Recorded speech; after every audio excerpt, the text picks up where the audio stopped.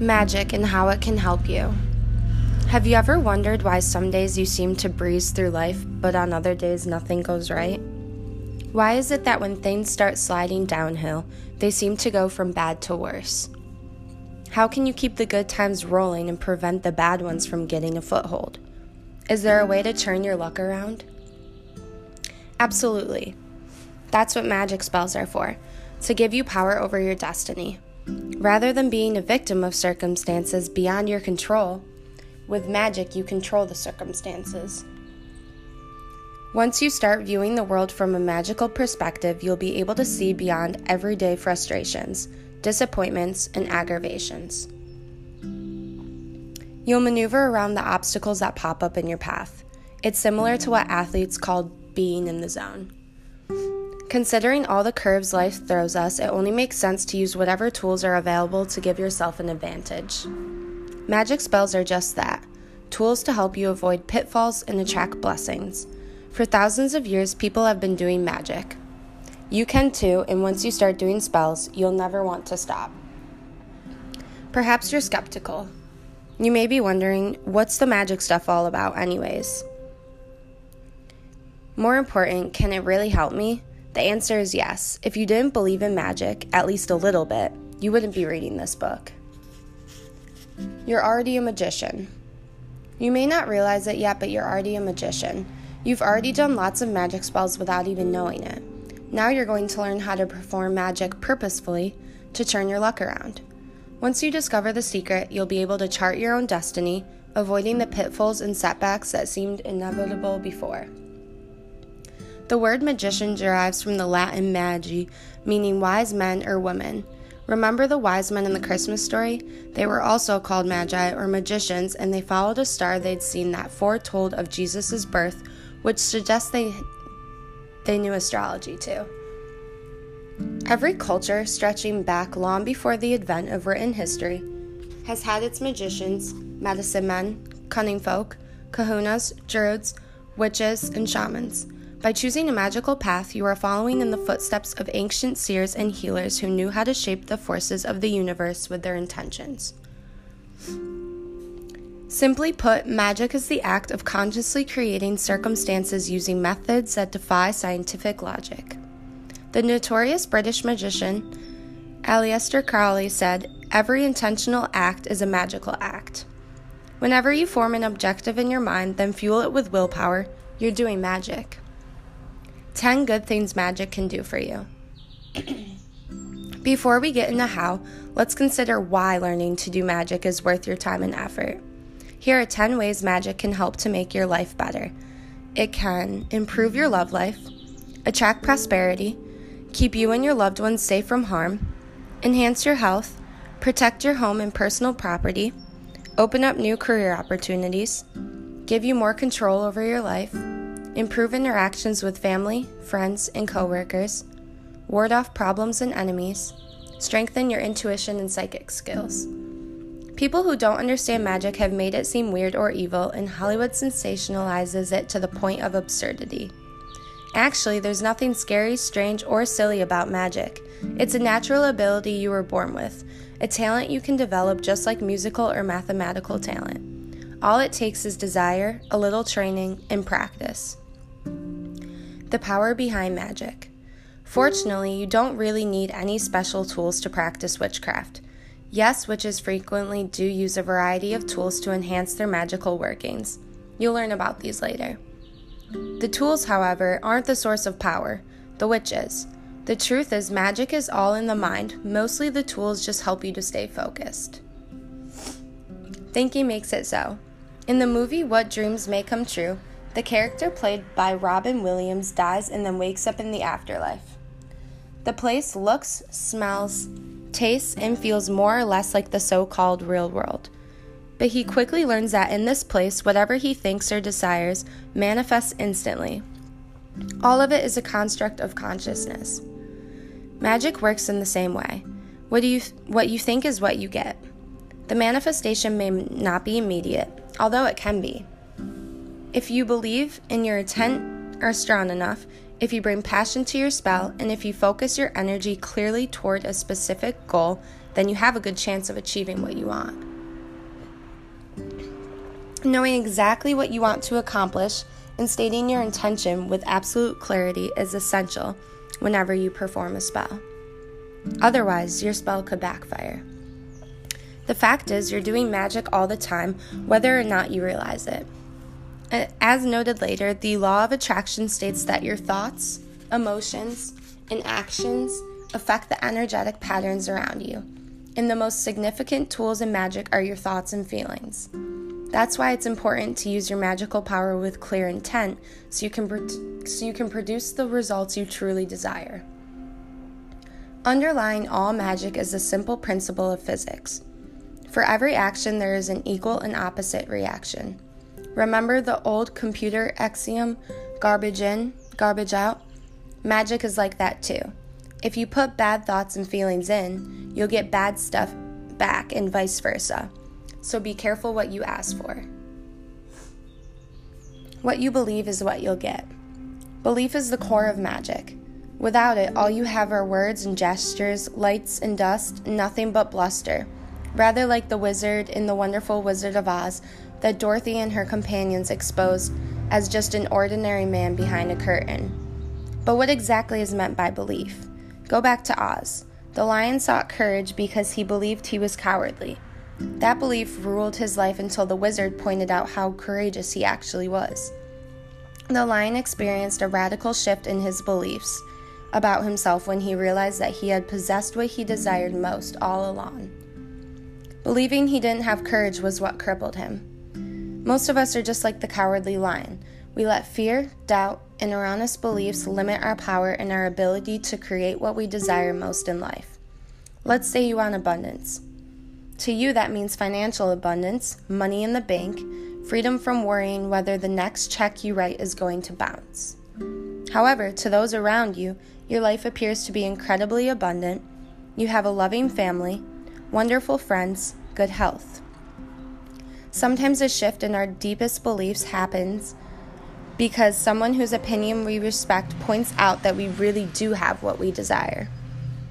Other times we reach the same conclusion on our own. One thing you can count on: when your beliefs change, so will your life circumstances. When you do magic, you must believe in yourself and your ability to produce the result you seek. Doubt pours water on your creative fire. If you doubt you can achieve your goal, you won't. That's true whether you're playing a sport or casting a spell. The power of your beliefs. A belief is an acceptance of something as true. Thousands of years ago, people believed the world was flat. In the 1600s, men and women were burned at the stake because people in the power believed that they were evil and consorted with the devil. You'd be surprised to discover how many people still believe witches are the devil's disciples. More about this later. On a more personal level, all of us face the consequences of our personal beliefs in all areas of our lives every day. Your experiences, the people around you, your personal and professional environments, every facet of your existence, in fact, is a faithful reflection of a belief. Some common ingrained self-limiting beliefs that people hold on to include: I'm not worthy of love, wealth, a great job, whatever. My relationships stink. I'll never amount to anything. People are out to get me. Life is a struggle. You can't be rich and spiritual. I live in an unsafe world. The foundations for many of these notions are laid in childhood when we adopt the beliefs of our parents, teachers, and other authority figures. Childhood conditioning can be immensely powerful. Inside the man or woman who lacks a sense of self-worth lurks a small child who may believe he or she is a sinner, unworthy, or not good enough. On a larger scale, our beliefs also come from the cultures and societies which we live. A woman living in the West, for example, is unlikely to have the same core beliefs about being female as a woman in, say, a Muslim country. A belief system usually evolves over time.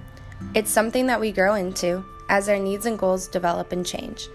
Even when we find a system of beliefs that work for us, we hone and fine-tune it, working our way deeper and deeper into its essential truth. Everything we experience, every thought we have, every desire, need, action, and reaction Everything we perceive with our senses goes into our personal data bank and helps to create the belief systems that we hold on to now. Nothing is lost or forgotten in our lives. You don't have to remain a victim of your conditioning. However, you can choose for yourself what you believe or don't believe, what you desire and don't desire. You can define your own parameters. Once you do that, you can start consciously creating your destiny according to your own vision and keying into your magical nature to make that happen. The law of attraction. Have you heard of something called the law of attraction? Actually, it's an ancient concept, but in recent years, Esther and Jerry Hicks have popularized and expanded it, so now that millions of people around the world are familiar with the idea. At its core, the law says that you attract whatever you put your mind on. In their best-selling book, Money and the Law of Attraction, the Hicksies wrote, "Each and every component that makes up your life experience is drawn to you by the powerful law of attraction, response to the thoughts you think and the story you tell about your life." In The Secret, Rhonda Byrne explained that your life right now is a reflection of your past thoughts. What they're saying is you create your own reality. Your thoughts and feelings generate energy, and they interact with the energy all around you in your environment. Over time, your ideas, especially the ones you feel passionate about, produce thought forms, which serve as patterns that eventually become physical forms. You could look at it this way. Let's say you're a fashion designer, and in your mind you envision a fabulous dress. That creative idea or thought form must exist before you can start to develop the physical object. You keep refining your design, doing drawings and maybe even stitching a sample, and eventually produce the dress you imagined. Magic Words is essentially the same way. First, you create an image in your mind of what you desire, and then imbue that image with energy and emotion. In time, what you conjured up mentally will emerge into the material world. A big part of becoming a powerful witch and performing effective magic is training your mind. This means focusing your thoughts, raising your vibration and energy to the highest level that you can, and using your will to bring your intentions into fruition.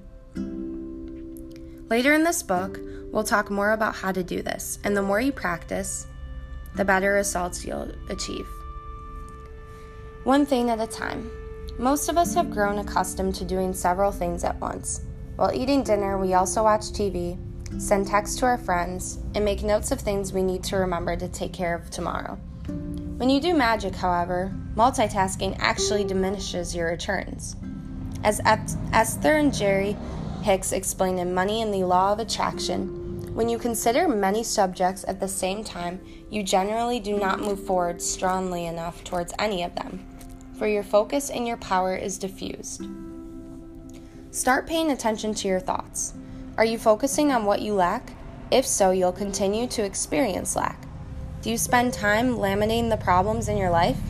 If so, you'll keep making more problems for yourself. Whenever you catch yourself thinking something that's not what you want, do a mental 180 and start thinking about what you do want instead.